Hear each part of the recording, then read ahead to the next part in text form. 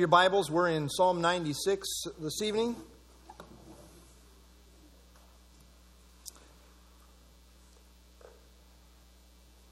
The Messiah is coming to judge. Psalm 96 is a messianic psalm in this sense.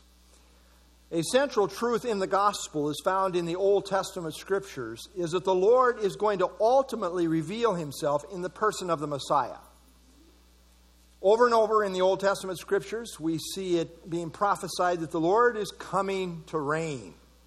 And we see the Lord as emphasized as Yahweh, all capitals. The word Yahweh often translated that way in many translations, including my New King James.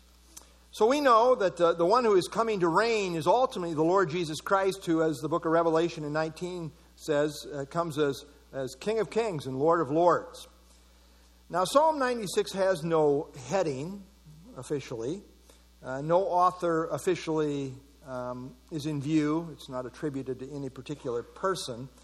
However, with only a few minor variations, it essentially is a reiteration of the psalm that David composed for the honor of the ark being brought up to Jerusalem, as seen in 1 Chronicles 16.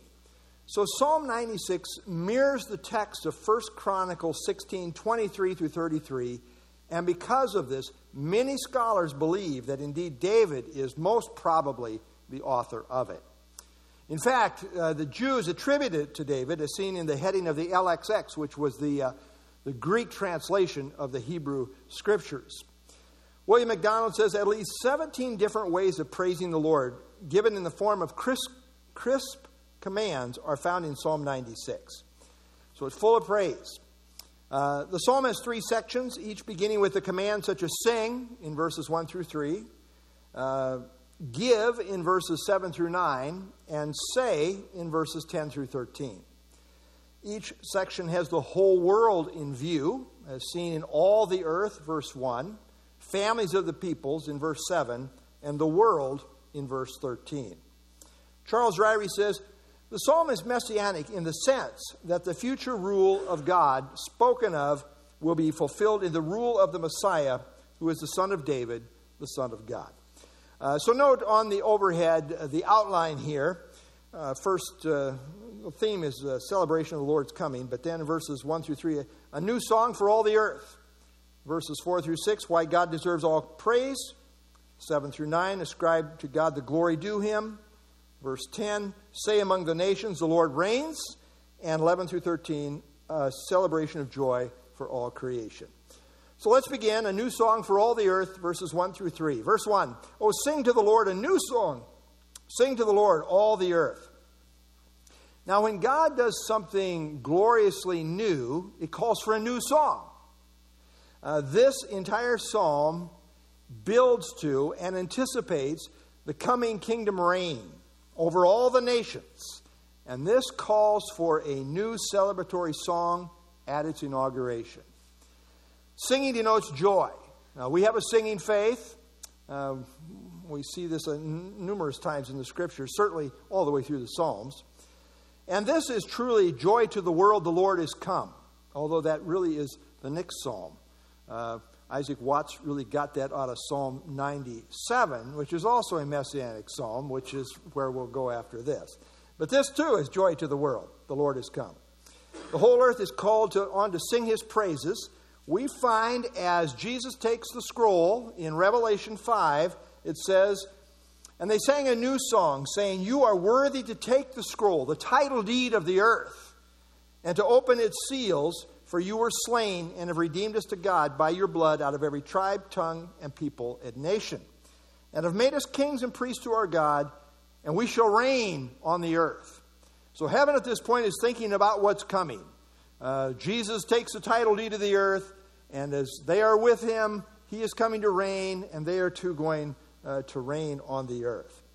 Verse 2, sing to the Lord, bless his name, proclaim the good news of his salvation from day to day. I think there's a lot of application here, right?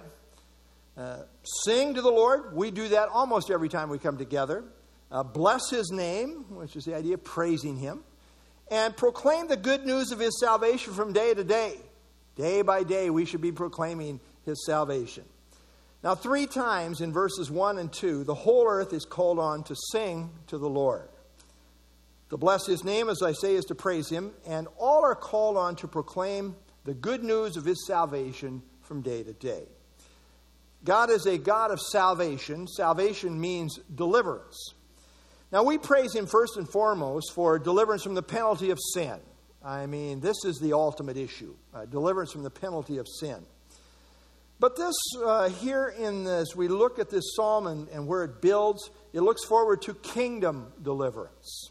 You know, we're praying, even so come, Lord Jesus. We're looking for him to come and bring deliverance, ultimate redemption for us in terms of glorification and the kingdom and the curse being removed from the earth and all that's involved there. Today we're preaching the gospel of Christ and anticipate the gospel of the kingdom. We've been delivered, and yet the great deliverance into the kingdom yet awaits. But the greatness of God's salvation is to be proclaimed from day to day. From day to day means we should never stop proclaiming it. It is wonderful every day. You know, other forms of good news, at first hearing, they delight us, perhaps, but God's salvation never gets old and is to be proclaimed day after day after day. Constantly, the emphasis is to be on the proclamation of his salvation. Verse 3, declare his glory among the nations, his wonders among all peoples. So we are to declare God's glory. The glory of his salvation is the context here, among the nations, his wonders among all peoples. God's glory refers to that which is weighty or impressive, and God wants the wonder of his salvation to be taken to everyone. Now, in the Abrahamic covenant, notice the emphasis here where it talks about his wonders among all peoples. So I say in the Abrahamic covenant, God promised that in him, that is in Abraham, all the families of the earth would be blessed. This message has application for everyone. Note here in Genesis chapter 12, verse 3, I will bless those who bless you, I will curse him who curses you, and in you all the families of the earth shall be blessed. In the Great Commission, the goal is to make disciples of all the nations. Matthew 28:19, go therefore and make disciples of all the nations, baptizing them in the name of the Father, the Son, and the Holy Spirit. And when the church is gone, the goal in the tribulation will be to take the gospel to the ends of the earth, and it will be accomplished.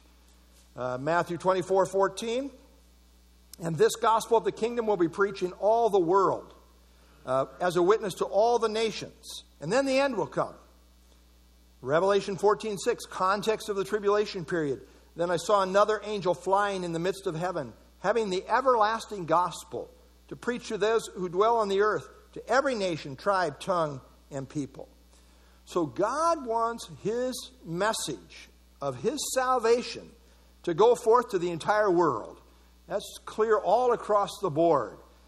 Old Testament, New Testament emphasis. God says, I want the message out there. I want it to be taken to all the peoples. He wants them to know. In order for that to happen, God wants to work through his people who proclaim it and declare it. Now, we're not responsible for people what they do with the message, but we are responsible to get it out. Verses 4 through 6, why God deserves all praise. Verse 4, for the Lord is great and greatly to be praised. He is to be feared above all gods. Here's why we proclaim the message and declare his glory. Because Yahweh, the Lord, is great, and therefore to be greatly praised and reverenced. Now, when it says he is to be feared, to fear him is to reverence him. That's the idea, is to reverence him. And he is to be feared or reverenced above all gods because in truth, they are all false gods. As the next verse goes on to show, verse 5, for all the gods of the peoples are idols. Yeah, that's what they are. But the Lord made the heavens. So the gods of the peoples are not to be feared, because in fact they are mere idols. Now the word idol here literally means nothings. They're idols. They're nothings. These gods are no gods at all. In truth, they are nothings, or as it is sometimes translated, vain things. This same word is sometimes translated as worthless. Idols are worthless nothings. I like the note in the ESV Study Bible at this point. The words gods and worthless idols sound alike, providing a play on words. In English, this would be close to, these mighty beings are mighty useless. That's pretty good. And we know, as Paul says in 1 Corinthians chapter 8, verse 4, therefore concerning the eating of things offered to idols, we know that an idol is nothing in the world, and that there is no other God but one. So idols are nothings. They are not gods at all. Now a footnote here. Although an idol is nothing, and there is no other true God but the one true God of the Bible, still there are real demons who are behind idolatry. An idol is nothing, but demons are real, and they are masters at deception, working their wares in relationship to idolatry. And Paul brings this out in 1 Corinthians chapter 10. He says there, what am I saying then? That an idol is anything, or what is offered to idols is anything? And the expected answer is no. An idol isn't anything, and what's offered to idols is of no consequence. But here's the point. Rather, the things which the Gentiles sacrifice, they sacrifice to demons and not to God. I do not want you to have fellowship with demons. So he said, I don't want you to be involved in this. Yeah, an idol is nothing in and of itself, but there is demonic activity in relationship to idolatry.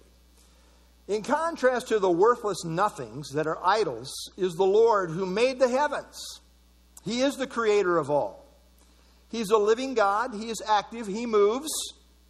I like what Henry Morris says. I don't know if you ever thought about this, but Henry Morris said, one of the descriptive terms that the Creator applied to living creatures was movement. The Hebrew word is ramas, used 17 times in the Old Testament, never about plants or vegetation of any kind. Living things move. You know, one of the fascinating things about life is movement. Life and movement go together. When something is dead, it doesn't move, right? I mean, if you see a dead thing moving, you might want to reconsider whether it's really dead, right? I mean, dead things don't move. So behind all movement, there must be life. And the Bible is clear that this life ultimately is the living God. We might call him the moving God. He's the ultimate mover behind all movement. As such, sometimes he is called the unmoved mover. I mean, everything else moves because something causes it to move. What causes God to move? Well, he just is. He is the I am. He's the uncaused cause of all. Idols are nothings. They don't do anything. I mean, you talk about the blindness and the power of Satan to have people believe in idolatry. They're nothings. They don't move, right? For crying out loud, that should be so obvious. Psalm 115, their idols are silver and gold, the work of men's hands. They have mouths. Nice mouth. They have mouths, but they do not speak. Eyes they have, but they do not see. They have ears, they do not hear. Noses they have, but they do not smell. They have hands, but they do not handle. Feet they have, but they do not walk. Nor do they mutter through their throat. I mean, what do these idols do? And why are you worshiping this thing? It doesn't move. It doesn't do anything. In contrast is the moving, living God, who is the Creator. He is the living God who is still moving. And I always like John 3:8 in relationship to this emphasis, which says the wind blows where it wishes. When I sometimes just like to sit and listen to the wind. I know people think I'm a little weird, and it's probably true. But, it reminds me of movement, and behind movement is the mover, the living God.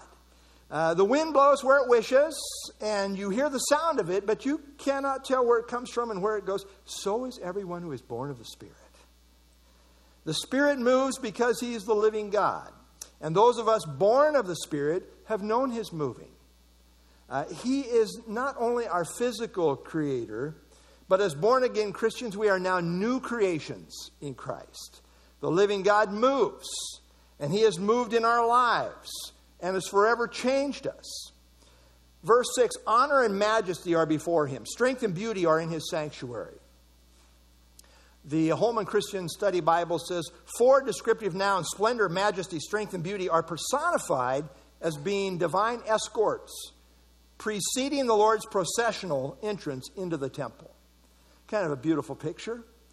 Charles Spurgeon said, in him are combined all that is mighty and lovely, powerful and resplendent. And Derek Kinder says, if we ask whether the sanctuary is earthly or heavenly, the probable answer is both. The earthly one was a copy and shadow of the heavenly, Hebrews 8:5. So in light of this great God and the descriptive terms that are used to describe him, therefore, ascribe to God the glory due him. That's the emphasis here in verses 7 through 9. Give to the Lord, verse 7. Give, O families of the peoples. Give to the Lord glory and strength. Families here is more literally tribes. Now, no one can confer anything upon Yahweh, who is totally self-sufficient within himself in every regard. However, as people, we can recognize his glorious attributes. And that's the sense here. In worship, we can ascribe to him glory and might, which uniquely belong to him alone. This is done by those who are true worshipers. David Jeremiah says, the goal of God's redemptive mission has always been to make obedient worshipers of all the nations of the earth. And that's who is being appealed to here. Now, the combination, I like that combination of obedient worshipers is descriptive of true believers. In John 4, Jesus said the Father is seeking for true worshipers. In Romans, Paul begins and ends the book by describing faith as the obedience of faith. And we read there, he talks about the Gentiles in Romans 15, 18, 19. I will not dare speak of any of those things which Christ has not accomplished through me, in word and deed, to make the Gentiles obedient. Isn't that an interesting way of phrase? We might phrase it in terms of bringing the Gentiles to faith, which is really what he's talking about. But he describes it in the sense of to make the Gentiles obedient. And remember, this is couched in the context of Romans, which begins and ends with the emphasis on the obedience of faith. He says, in mighty signs and wonders by the power of the Spirit of God, so that from Jerusalem and round about to Illyricum, I have fully preached the gospel of Christ. So in making the Gentiles obedient, Paul is describing saving faith. They were brought to the obedience of faith. Thus, they were made obedient worshipers who ascribe to God glory and strength. Verse 8, give to the Lord the glory due his name. Bring an offering and come into his courts. So giving the Lord the glory due his name is to acknowledge him for who he is, the loving, holy, just, true, powerful God who has provided salvation for those who trust in him. Again, the ESV Study Bible says, the glory due his name is the respect and honor of God's character that he deserves. Notice it says bring an offering. Bringing an offering is indicative of true worship. In the Old Testament, under the law, we had prescribed appropriate offerings. In the kingdom, once again, appropriate prescribed offerings and sacrifices will once again be presented to the Lord, as seen in Ezekiel 40 through 48. And we see this in other places as well. For example, in Psalm 72, the kings of Tarshish and of the isles will bring presents. The kings of Sheba and Seba will offer gifts. Yes, all kings shall fall down before him. All nations shall serve him. This is a kingdom context there. Well, today we also bring offerings and spiritual sacrifices, not as prescribed by the law, but in accordance with grace giving. Paul is very clear in 2 Corinthians 9 that as we sow, we shall also reap. In Hebrews chapter 13, it says, therefore by him let us continually offer the sacrifice of praise to God. That is the fruit of our lips, giving thanks to his name. A spiritual sacrifice, as it were. And do not forget to do good and to share, giving. For with such sacrifices God is well pleased. So 3 times in verses 1 and 2, all the earth is told to sing to the Lord. And 3 times here in verses 7 and 8, the families of the earth are told to give the Lord the worship that is due him. The great God of the Bible is worthy to be worshipped. And true believers, who are true worshipers, do that very thing. Verse 9, oh, worship the Lord in the beauty of holiness. Tremble before him, all the earth. The beauty of the Lord's holiness calls for true worship. And true worship trembles before him in his awesomeness that is overwhelming. Now, holy means to be set apart. The Lord's holiness is his absolute uniqueness. That which totally sets him apart as completely distinct. There is no other like him. I really love Isaiah 40 at this point. Verse 18, to whom then will you liken God? Or what likeness will you compare to him? And then 25, to whom then will you liken me? God says. Or to whom shall I be equal? Says the Holy One, the set apart one. David Guzik says, it is beautiful that God is God and not man. That he is more than just the greatest man or superman. His holy love, grace, justice, and majesty are beautiful. God has no equals, and therefore we are to tremble before him in worship. In Psalm 2, as the world is rebelling, we have this invitation at the end of the psalm, serve the Lord with fear and rejoice with trembling. Kiss the Son, embrace him, lest he be angry and you perish in the way when his wrath is kindled but a little. Blessed are all those who put their trust in him. And then verse 10, which is really a key verse in this psalm. Say among the nations, the Lord reigns. The world also is firmly established. It shall not be moved. He shall judge the peoples righteously. This is the climax the psalm has been building towards. This declares the occasion for the new song as the Lord has come and now reigns supreme over all the nations. Believers study Bible. The latter part of this psalm should be interpreted messianically, for the future judgment and sovereign rule spoken of here find fulfillment only in the universal reign of Christ. Warren Wiersbe says, the Lord reigns can also be translated, the Lord has become king, referring to the day Jesus will sit on David's throne and rule over the nations. Now, when the Lord comes to rule the world, it will be firmly established and not moved, in the sense that there will be no more international chaos and upheaval. The entire world system will then be stable. Have you noticed it's not that stable today? The nations will no longer learn war, but rather beat their swords into plowshares, as it says in Micah 4, 1 through 5, etc., other places too. In that day the Lord shall set everything straight as he judges the people in righteousness.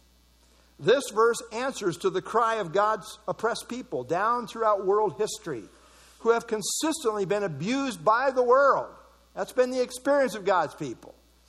We've been the abused. The day is coming when God will right the wrongs and bring to pass what is just and right on the earth. And we look forward to that. And what's the response going to be? Verses 11 through 13. A celebration of joy.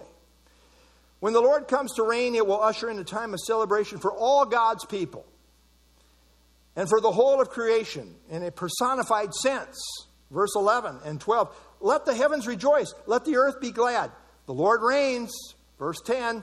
Let the heavens rejoice. Let the earth be glad. Let the sea roar and all its fullness. Let the field be joyful and all that is in it. Then all the trees of the woods will rejoice before the Lord. These personifications of the heavens, the earth, the sea, the fields, and the trees all serve to illustrate that all creation will flourish when the Lord in righteousness reigns on the earth. At that time, the curse will largely be removed. I mean, in the eternal state, it's completely banished. But there is still some death in the kingdom, but it's largely removed. And it will be a time of celebratory rejoicing and gladness. What a picture is painted here. It's as though the whole of creation will break out in joyous celebration. This is the concept, by the way, portrayed also by Paul in Romans chapter 8, where he says, "For the earnest expectation of the creation earnestly or eagerly waits for the revealing of the sons of God." You know, it hasn't really quite been revealed exactly. We don't see our glorified form yet. We don't see all that God has in store for us just yet. But it's coming. And he says, "For the creation was subjected to futility, not willingly, but because of him who subjected it in hope. Because the creation itself also will be delivered from the bondage of corruption into the glorious liberty of the children of God." So this glorious freedom that we are going to enjoy, the whole of creation is going to share in this. Verse 22, "For we know that the whole creation groans and labors with birth pangs together until now." You know what? It's breaking down. This whole world's breaking down. You say, well, I think we need to reverse some things. You stop driving your cars, for crying out loud. That'll do it. Yeah, right. Verse 13, "For he is coming. He is coming. For he is coming to judge the earth. He shall judge the world with righteousness and the peoples with his truth." Now in verse 10, we see the Lord is coming to reign, which is cause for great joy. And in verse 10 and 13, we have a triple emphasis on the fact that he is coming to judge the world. And we see here the basis for his judging will be his truth. He's going to align the world with his truth. Everybody's got ideas. We need to do this. We need that. How about aligning with truth, God's truth? Jesus Christ is truth. John MacArthur says, "The rule of the Lord described in this psalm is not the present universal kingdom." I mean, God is always sovereign in that sense. "But is that which will be established when Christ returns to the earth." And I believe that's the case. So here's what we're talking about. We're talking about the kingdom here. I think the second coming is going to usher in this golden age of the millennial reign of Jesus Christ. Of course, ultimately that gives way to the eternal state. This is sometimes called the front porch of eternity, right? The millennial kingdom, the front porch. I like that. And then, of course, we have the great white throne, new heaven, new earth in the eternal state. But I really think here's what we're talking about. Ray Comfort says, "Justice is sweet to the upright in heart. So is mercy." You know, I really hope people turn to the Lord and get mercy instead of justice. But if they reject God's mercy, they will get justice. He says, "We are informed that the whole creation rejoices because God is going to judge the world with righteousness and truth." And they will. When the great rebel system of this world, and it is so full of rebellion, and when this rebel system of the world called Babylon, when it comes tumbling down, you know what heaven does? They break out in celebration. They're excited with the climactic high praise word, hallelujah, being brought forward at that time. We see it in the Psalms, this word hallelujah. It is a high praise word, but it's reserved in the New Testament until we get to Revelation 19. And at that point, it's appropriate. It breaks out. And here's what we read in Revelation 19, 5 and 6. "Then a voice came from the throne saying, 'Praise our God, all you his servants, and those who fear him, both small and great.' And I heard, as it were, the voice of a great multitude." I intend to be here in that multitude. If you're a believer, you'll be there too. "I heard the voice of a great multitude as the sound of many waters." I mean, there's this deep roar. "And there's a sound of mighty thundering, saying, 'Hallelujah! For the Lord God omnipotent reigns.'" Babylon has just come crumbling down, chapter 18, and heaven gets excited with the hallelujah. Well, the world's value system I think, is the polar opposite of God's truth. They claim to want fairness and righteousness, and boy, they've all got their causes. But really, most often, when the flesh is driving it, and most often, all the time, really, it's not according to God's standards. It's for the world, it's all about wokeness right now. We talk about wokeness, meaning they really pit the standards of the world, their value system, against really what is a biblical standard. For wokeness, it's really not about a person's personal character. It's rather about the tribe they hail from. We're going to treat people according to tribes here. Not just your character. Let's look at other things. It's not about justice being blind anymore, but now revolves around really reverse discrimination. It's not about biblical morality, but rather about championing perverseness, which is contrary to a Judeo-Christian ethic. And sadly, many professing Christians, perhaps naively sometimes, are part of this narrative. They seemingly want to make friends with the world, which the Bible plainly says is to be at enmity with God. You can't have it both ways. You're going to be friends with the world, or you're going to go with God. The world has always oppressed and persecuted true believers, and that, my friends, has not changed. And as we now live in the post-Christian era of our country, we're starting to feel it a little more as we go along. Well, our hope is always found in the Lord. And as we often say, and we've sung it a few times, right? We've read the back of the book. And we know how it ends. Boy, if you put your hope in this life, it's very short-lived even at best. Our hope is found in Psalm 96, where in the end, the great God of the Bible is going to reign supreme and judge the world with his truth. He is coming to rule with a rod of iron. And so we proclaim the good news of his salvation and declare his glory among the nations. I mean, we're getting the word out. The world doesn't want to hear it. They're suppressing the truth. We don't want to hear it. Don't want it. But we're getting it out anyway. We are his body, his eyes, his mouthpiece. So we're his messengers. We call the world to become true worshipers and tremble before him. Psalm 2.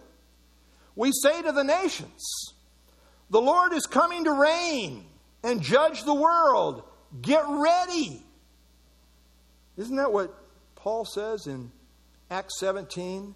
Truly these times of ignorance God overlooked, but now commands all men, all people, everywhere to repent. Well, why? Well, because he has appointed a day on which he will judge the world in righteousness. Exactly what Psalm 96 says. And how's he going to do this? Well, he's going to do it by the man whom he has ordained. Which one is that? Well, he has given assurance of this to all by raising him from the dead. How sure is it? It's just as sure as the resurrection. Indeed, worship the Lord in the beauty of holiness. Tremble before him, all the earth. And we say, even so come, Lord Jesus. Let's stand and have our closing song, and then I'll close in prayer.